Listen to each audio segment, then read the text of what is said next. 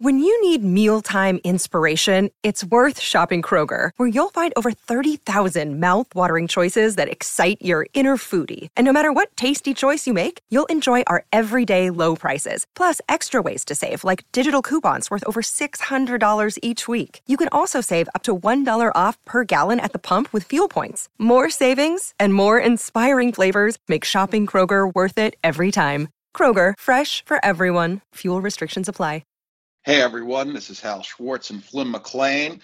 We're doing a Patreon episode to discuss our thoughts on the third and final show at MetLife Stadium. Full disclosure, my throat is raw, my body is aching, and that is a very good sign as to what happened last night. That's a good way of putting it. My legs were a little tired this morning, so were Claudine's. But yeah, in my throat, I had a hard time talking last night without sounding like I was squeaking. But yeah, we had a great time last night. The third show, September 3rd, just spectacular. We got Jungle Land. That's obviously the big highlight for me, and probably for a lot of other people as well. And so that's the one I'm most focused on. I had a smile on my face during that entire performance. Well, as you know, and we'll go back to the beginning because we should discuss the whole show in context, but you knew the set list. I did not. And I texted you at a point saying, I have hope for Jungle Land. It was after Something in the Night is played. And you thankfully did not respond and didn't say anything to me. But you knew at that point it was going to be played. Yes, I did. I got it actually from one of our subscribers, one of our supporters. And I looked at it and I'm like, okay, this is going to be something special. And I know how you are about sound check spoilers and set list spoilers, so I made sure to keep my mouth entirely shut and didn't even hint at anything. So I knew you were going to be very, very happy when the encore started. I was, but let's go back to the beginning because this was a show where he was really energized and on fire all night, as we discussed in our coverage of the second show, which we saw on Friday. We also thought was very top notch. He hasn't played a lot of shows recently, and Friday in particular was very comfortable climate for him. Now, last night was much hotter, but he was ready to go. They didn't sound check, so they didn't take any energy there. And the show started again with Lonesome Day into night. Perhaps a little surprising that he opened all three shows with the same two songs, especially in Europe. The multi-night cities generally open with different songs, but irrelevant as the night played out. Night went into No Surrender, and then we got the tour debut of Two Hearts, which sounded fantastic. That's not really one of my personal favorites generally, but they had some fun with it. Yes, they did. Especially on the "It Takes Two" at the end of the song. I had flashbacks back to the Garden in 2000 with that one. Obviously he played it every night in 99 and 2000, and then I think 90+% of the time in 16. So it was good to hear that one. It's like an old familiar friend. Really enjoyed hearing it. It felt good. It felt good to hear. And then we got not the tour premiere because it had been played once in Dublin, but totally surprising to me when Something in the Night started. We've been looking for that, a little jolt where stuff would come that we weren't expecting, and he certainly delivered it last night. And what a great version of Something in the Night. Oh, well, yeah, it was also a tremendous version. And I think that we should point out that during the show, or before these two songs, he talked to the band. He told them what songs were coming, held up the two for Two Hearts, and then he mouthed Something in the Night to the band. So it kind of felt like it was an audible in some fashion. But as I said, I had the set list a few minutes after Something in the Night ended. I'm like, okay, it was on there. No audible, but as you said, it felt good to get something different, and to hear it played so well was even better. And I feel like I have to give some props to prove it between Two Hearts and Something in the Night. I thought it was incredibly top notch. I thought it was better than the second night at UBS, but back in April. I thought it was just powerful, and they were into it. We had posted the solo from Prove It All Night on Friday night to Twitter. And when I posted it, I had not really reviewed it. And you don't necessarily pick things up that clearly during the show until you watch it back. And he had a bit of a miscue on that solo. And it definitely appeared to me that last night he put something a little extra into the solo, knowing that Friday had been a little adventure. Yeah, you had told me about that. I hadn't picked it up at the show either, and actually, to be honest, I didn't watch your video, but I did pay particular attention to the solo. I thought everything sounded right where it should. Maybe I could have used a little bit longer solo like he did at UBS back in April, but it was pretty great nonetheless. I thought the version of Letter to You last night really hit. Now, it was the first new song. We should mention that Ghost was skipped.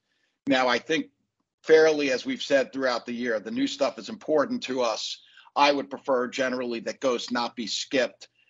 A little bit different last night because it was the third night of the stand, the eighth night in the area. I think everyone who was there for the most part had seen Ghost already. And also, I think he's had a little trouble singing that one. And last night was a big night for him, especially since he knew he was going to have to deliver Jungle Land. And I thought his voice sounded really, really good. And again, especially here on Letter to You. Well, we were disappointed that he did skip Ghost, to be perfectly honest. But as you said, Letter to You, it may have been the best one I saw this year. And I wouldn't take that one out, especially after last night. Especially during the show last night, where it was kind of that was a letter to the fans, and I think he was talking to the fans, just like when he wrote the song.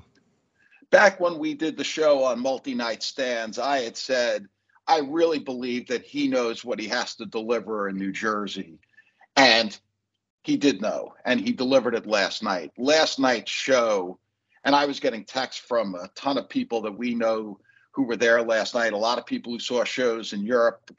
Our friend Jeanette saw Gothenburg. Everyone was just blown away by what took place last night. And it wasn't just the changes in the set. Of course, that's important, but the performances throughout it. I hope going forward, and I think they're going to, as we know they moved DC, as we've discussed, and they've moved one of the San Francisco shows.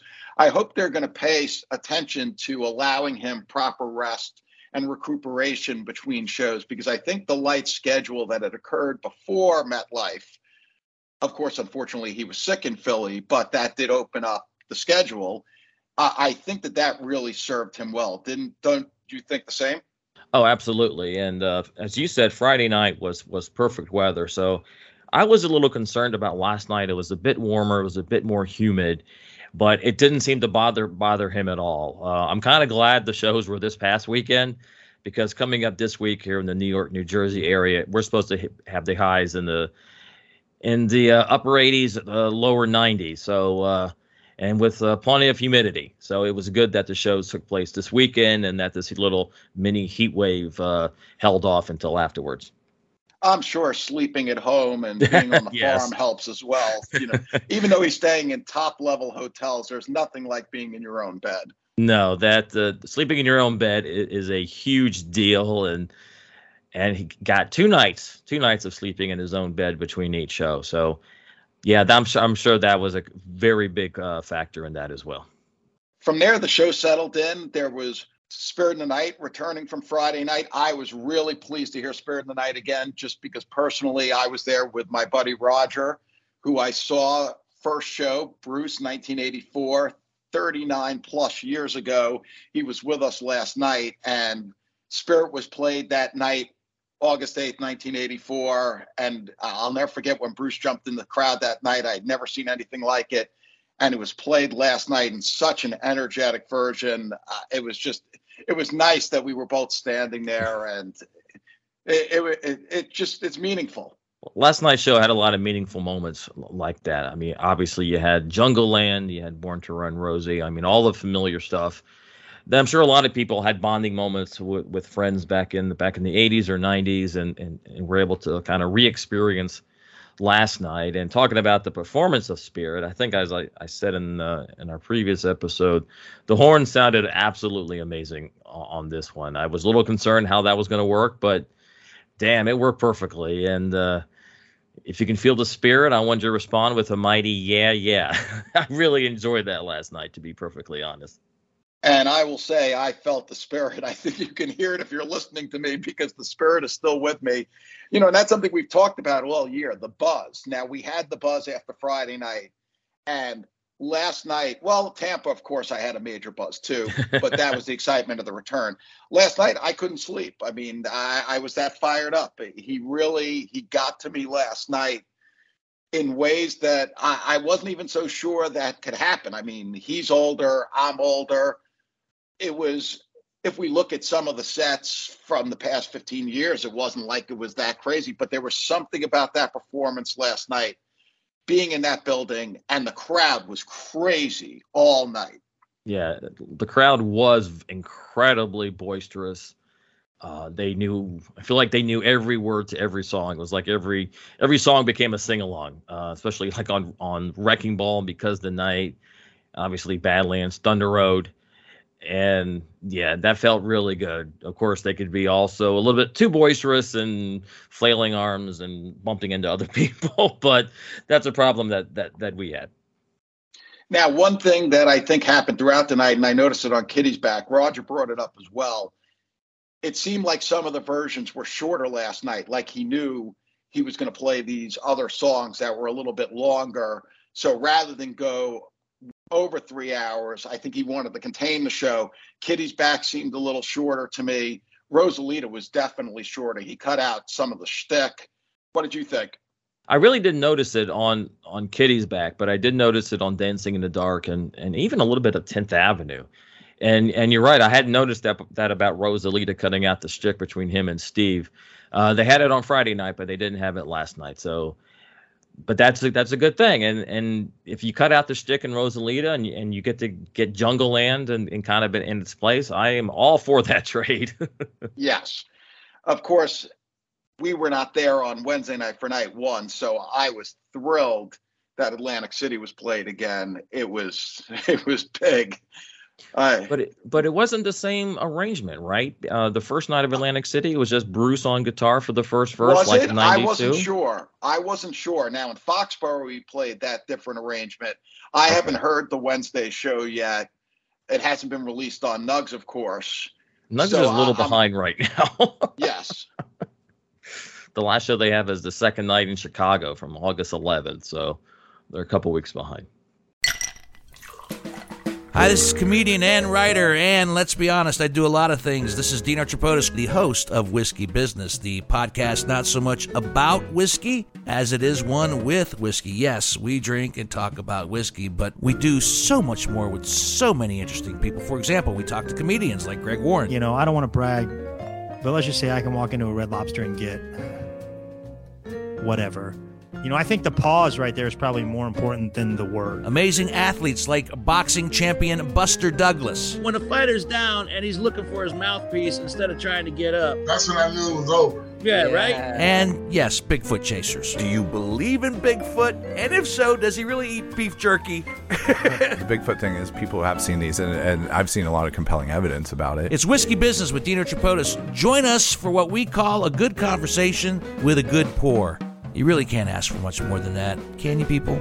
Check us out at whiskeybusinesspod.com, a proud member of the Evergreen Podcast Network.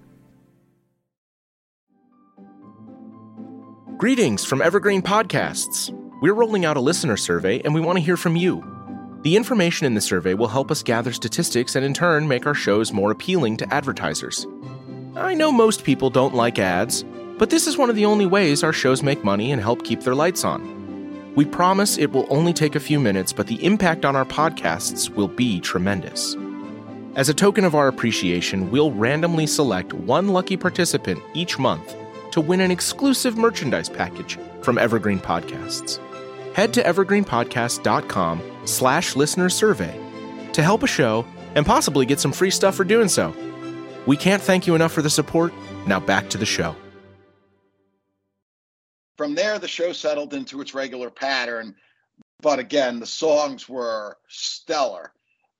The version of Backstreet's was really touching. There was that moment in the middle where he talks about, I'm going to carry you right here till the end. And I mean, it's been hitting home the entire tour, but I think in the context of everything that was going on last night, it just gave it a little bit extra oomph.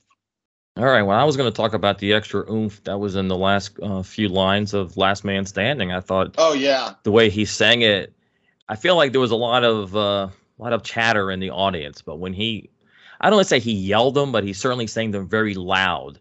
It got very quiet. You could hear a pin drop at that point, and I thought that was absolutely beautiful, and it captured the emotion that he was talking about. With death, its final gift is making the living appreciate it every day. And I thought, as I said, that hit really hard. Did you feel that Because Tonight was also a little bit elevated last night? I thought Nils on his solo also gave it a little extra zip to it. There was something about it. I was like, he seems to be giving a little extra here. Did you notice that? I believe I did. I didn't notice that I was enjoying it a hell of a lot more. It did seem that Bruce was singing it a little bit more into it. And yeah, Nils' solo, I guess he kind of takes over as being the band leader for those few minutes, where interacting with Max and exchanging looks and I guess slight directions. And yeah, he seemed to be more on with that one than usual. Wrecking Ball just goes over so well at the Meadowlands. I understand some people would like it to be switched out every now and then, but it worked perfectly last night. The energy in the building on that one, it always surprises me. That was the case in Europe as well, as a matter of fact, but especially there when he's singing about the building that stood right next door, people get really, really into it. Yes, they do. And as a Washington Commanders fan, I certainly enjoy booing the Giants line. I actually have been known to do that as well. But I was certainly singing along and raising my arm on every Bring On Your Wrecking Ball line. And yeah, even I had fun on that one last night. And the final three songs, they were perfect. The Rising, as you noted in our last discussion, is playing, it seemed, at a little bit faster pace now, and the lighting that they're using, really is one of the best played songs, and we know the song means a hell of a lot to him, and of course it is the week before the anniversary of 9/11. I think that probably also played into the Lonesome Day appearances every night, but the Rising is just, it's a song that's so magnificent and it works so well. And it's a little surprising at this point how much of an anthem it has become, because if you think about the subject matter, of course, it plays sort of opposite it, but it's certainly the biggest song, and I think the key song that he's written since, what would you say, since 87? Absolutely. I was thinking it's definitely the key song of at least the last 25 years. Maybe Land of Open Dreams or American Skin, but no, not as big as The Rising. Okay. Well, I was just thinking of the important songs he's written over the last quarter century. And yeah, as I said, maybe Land of Open Dreams and American Skin, but no, this one is the anthem of the last quarter century. And I think it's more of an affirmation song, as I think it's lost some of the sadness that accompanied it that day. And now it's more of a celebration, and that we're going to rise back up. Well, and it's interesting in its placement in the set, and of course we talked about this going back to February, because it follows Wrecking Ball. That confirms what you're saying here. It's much different than the way it was used, say, to open the Rising Tour shows, as we're talking about in our Rising Tour series, which we're going to get back to shortly. It took me a while to get Wrecking Ball after I visited my grandmother in a nursing home about 6 months after the whatever tour that was, working on his dream ended, and yeah, that going into the Rising, it's a powerful trio or a powerful duo, which becomes even more resonant when you get to Badlands, and that really is the death-defying song of the night. Badlands was great last night. I also felt that one was a little bit more compact. He was getting ready for the encores. There's no question about it. Now, full disclosure, our buddy Jason had texted me and he said, I have the set list, and he also knew not to send it to me, but he wasn't at the show. But he said to me when he asked how it was, I was like, oh, it's smoking hot, and there have been a couple of changes that are really great. He wrote back something like, well, just wait till later. So I knew that something was coming. But after Thunder Road, let's go through the encores now. Bruce turned around. Susie had a violin in her hand for one thing, and you could read his lips as clear as a bell. He said Jungle Land, and Okay. I was just going crazy. As I don't think we've mentioned this to the audience, maybe once or twice. I have been very concerned as the year has gone on that I was never going to get to see Jungle Land again, which was really sort of depressing me. So I was elated beyond belief. And during the performance of that song last night, I was so transfixed. I would have loved to maybe had a snippet of video, but I was like, I am not doing anything. I am just going to be here and absorb it fully. And that is exactly what I did. That's a very good call. To live in the moment. I think that's part of what Bruce is saying with this show, and I'm glad you did. I mean, I did get some video of that from the Garden back in April, but I also knew that was coming, and I was able to kind of give a little bit of flavor. But yeah, last night, as I said earlier in the episode, I just had a smile on my face during the whole song, and it was just beautiful. And I love the power of the end of it. After he says down in Jungle Land, that the rest of the song just, especially to hear in a stadium where it's just like it's so big, and I loved it. I loved hearing it last night. We don't want to use the word epic too much, but it was epic. I understand it's 2023. The band is older. In a way, that makes it more poignant. And it was totally epic. I have not felt this after a show, the fatigue in my legs and my voice being raw in a very long time. I just had an incredible time last night. Oh, well, so did I. And yeah, I think one thing we need to point out with the performance of Jungle Land is that 7 of the 8 songs off Born to Run were played last night. Right. I assume you picked up on that one. I wasn't really paying that much attention to it as it was unfolding.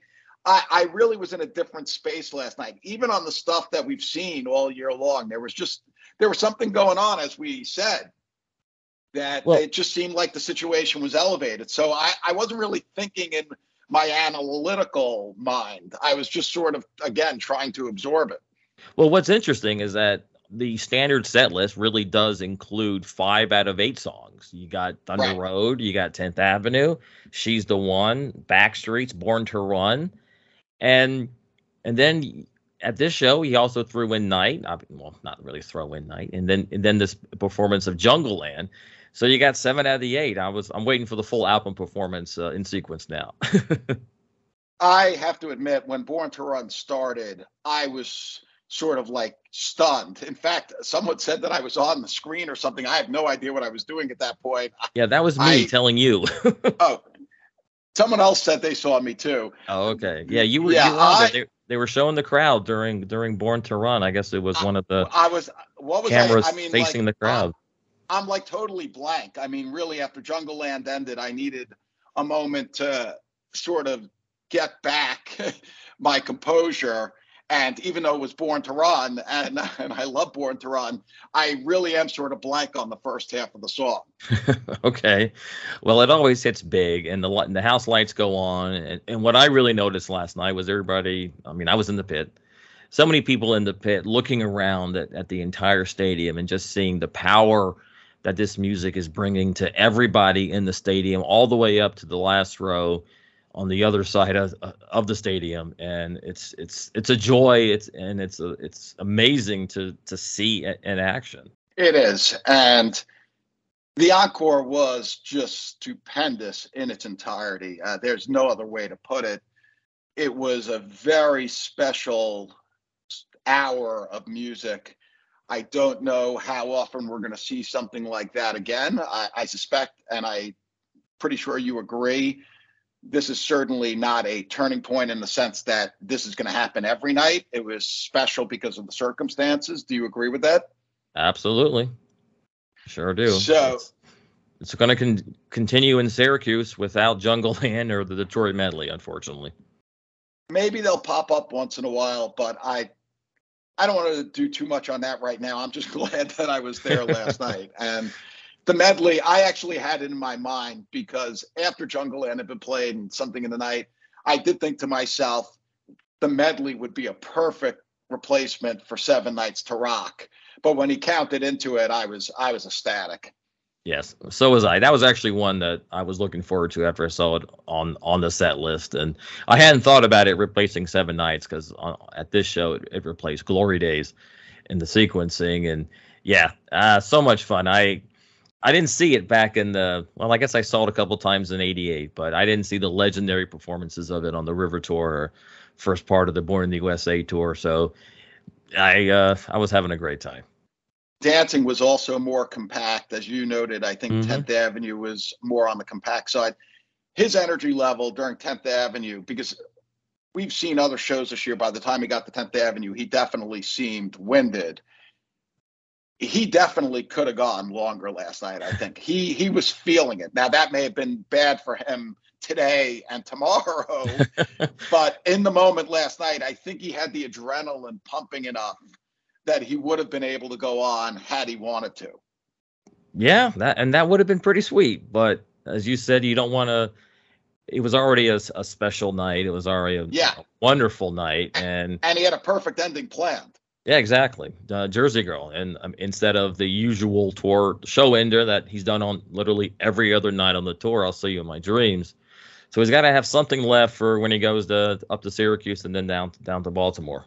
The thing that I loved at the end of 10th Avenue when Kevin handed him the guitar and 10th Avenue ended, and he sort of stood there for a moment with a look on his face before he hit the notes to begin Jersey Girl. And it was so perfect. It was an acknowledgement of the crowd, the Jersey fans, his knowing that he was giving something that was very special. And it was very, very cool. And I took it as he was really savoring the moment, and yes, maybe letting everyone in the crowd kind of savor the moment before closing the show with such the geographically appropriate song. It was really nicely done. Of course, he did it at Newark, where it was also nicely done. But last night, it was the perfect ending to what we had seen. And I'll admit, when he ended the song and the band started leaving the stage, he lingered for a little while. And he hugged Jake, as he always does before Jake goes off. And I thought Kevin was going to hand him a guitar and harmonica for I'll See You in My Dreams. It wasn't on the set list, as we know. And he stood there for a second, which I now realize that he was really sort of just taking in the crowd and the excitement that he had just created. And then he walked off the stage, and I turned around. I was like, is it over? Because just like that guy in Copenhagen. Is it over? It's not over. But it was over. Sorry. It was over. And it was a perfect conclusion to a really perfect night. There's no point in bringing up, some people were like, well, where does it rank? It doesn't matter. The bottom line is Bruce is 3 weeks away from being 74. Now he's actually, I think he's 19 days from being 74. It's different. We know that. And I am just glad that I was there to witness that. Who knows when we'll see something like that again. But it was really, really special. And that's how I feel about it today. And I am sure that's how I'm going to feel about it when I hear the Nugs release. I hope this doesn't sound like a backhanded compliment, but this was as epic as it's going to get in 2023. I think, previous Jersey stands, they may have had more songs or more variety or whatever, but this one was certainly special, and it should be mentioned when we start in the future when we talk about great shows in New Jersey. Oh, for sure. I don't think it's a backhanded compliment because, and I've said this before, I've come to understand the circumstances, especially after I saw the shows in Europe and the heat that he was dealing with and how close the shows were together. This was a very fortunate situation that he was well rested. He obviously had a plan to give the crowd something last night that he hadn't been giving the rest of the year. And he knows how to put on a special show. We've seen it before. In a way, it sort of reminded me how the third show in Asbury was structured on the Joe tour, where he also omitted some of the key Joe songs, including Promised Land. And that's okay, because he knows that the audience has seen other shows. That's one of the things we've been saying all year, that they know who's going to the shows and they know people are seeing repeat shows. That was something that we felt very strongly about. So he knows who was there last night, and he wanted to deliver for us, and he did. And it was magnificent. Oh, he absolutely did. And this will probably be my last show of the year. So it's a good high note to go out on, and look forward to next year whenever that comes. Well, I'm seeing the local shows to me, but I'm not going to see anything besides that. And I'm going to look forward to it. It's 3 months away. It's a nice gap. It'll be fresh for me at that point. Exactly. I really was impressed by what he did last night, and there's not much more to say about it than that. It was just a special night for me. So I guess we'll wrap things up here. We've never actually gone for a half an hour on one of these live recordings before, but we'll see how this one plays.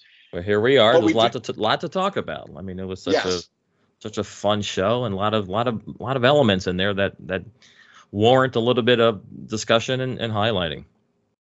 We're doing this one without editing, but we do want to end by saying, if you're listening, this is a Patreon episode. We've now put it onto Evergreen if you're hearing it on your regular podcast platform like Apple Podcasts and the rest. If you're interested in learning more about our Patreon, go to patreon.com/NBTB podcast. Of course, on Twitter, you can find us at NBTB podcast. And as always, we just want to say we really appreciate everyone who's come up to us at the shows and said how much they're enjoying the podcast. It's pretty wild, and it means a lot to us. Yeah, it was pretty crazy. It happened to me a couple times last night. I'm always just blown away and just extremely flattered by people telling me how much they enjoy the show. And it's like, it's just me talking about Bruce. It's no big deal. but we thank you. We do thank you. So we'll be back with part 2 of the Rising Tour, and we'll let people know on Twitter exactly when that's going to be. And with that, we'll sign off. None But the Brave is a presentation of Evergreen Podcast. It's produced by Bullmarket Entertainment. We thank you for listening. So for Hal Schwartz, I'm Flynn McLean saying thanks for listening, and we'll see you further on up the road. This is the story of Whitney Houston. This is the story of Kurt Cobain. Of George Michael, of Otis Redding, of Amy Winehouse, of Michael Hutchence, Bob Marley. This is the story of Prince. It's a new podcast series about how they died, why they died, and why we're still talking about them so long after. It's like nothing you've ever heard before. It's storytelling. But it's more than that, because rock stars, they tell us how we feel.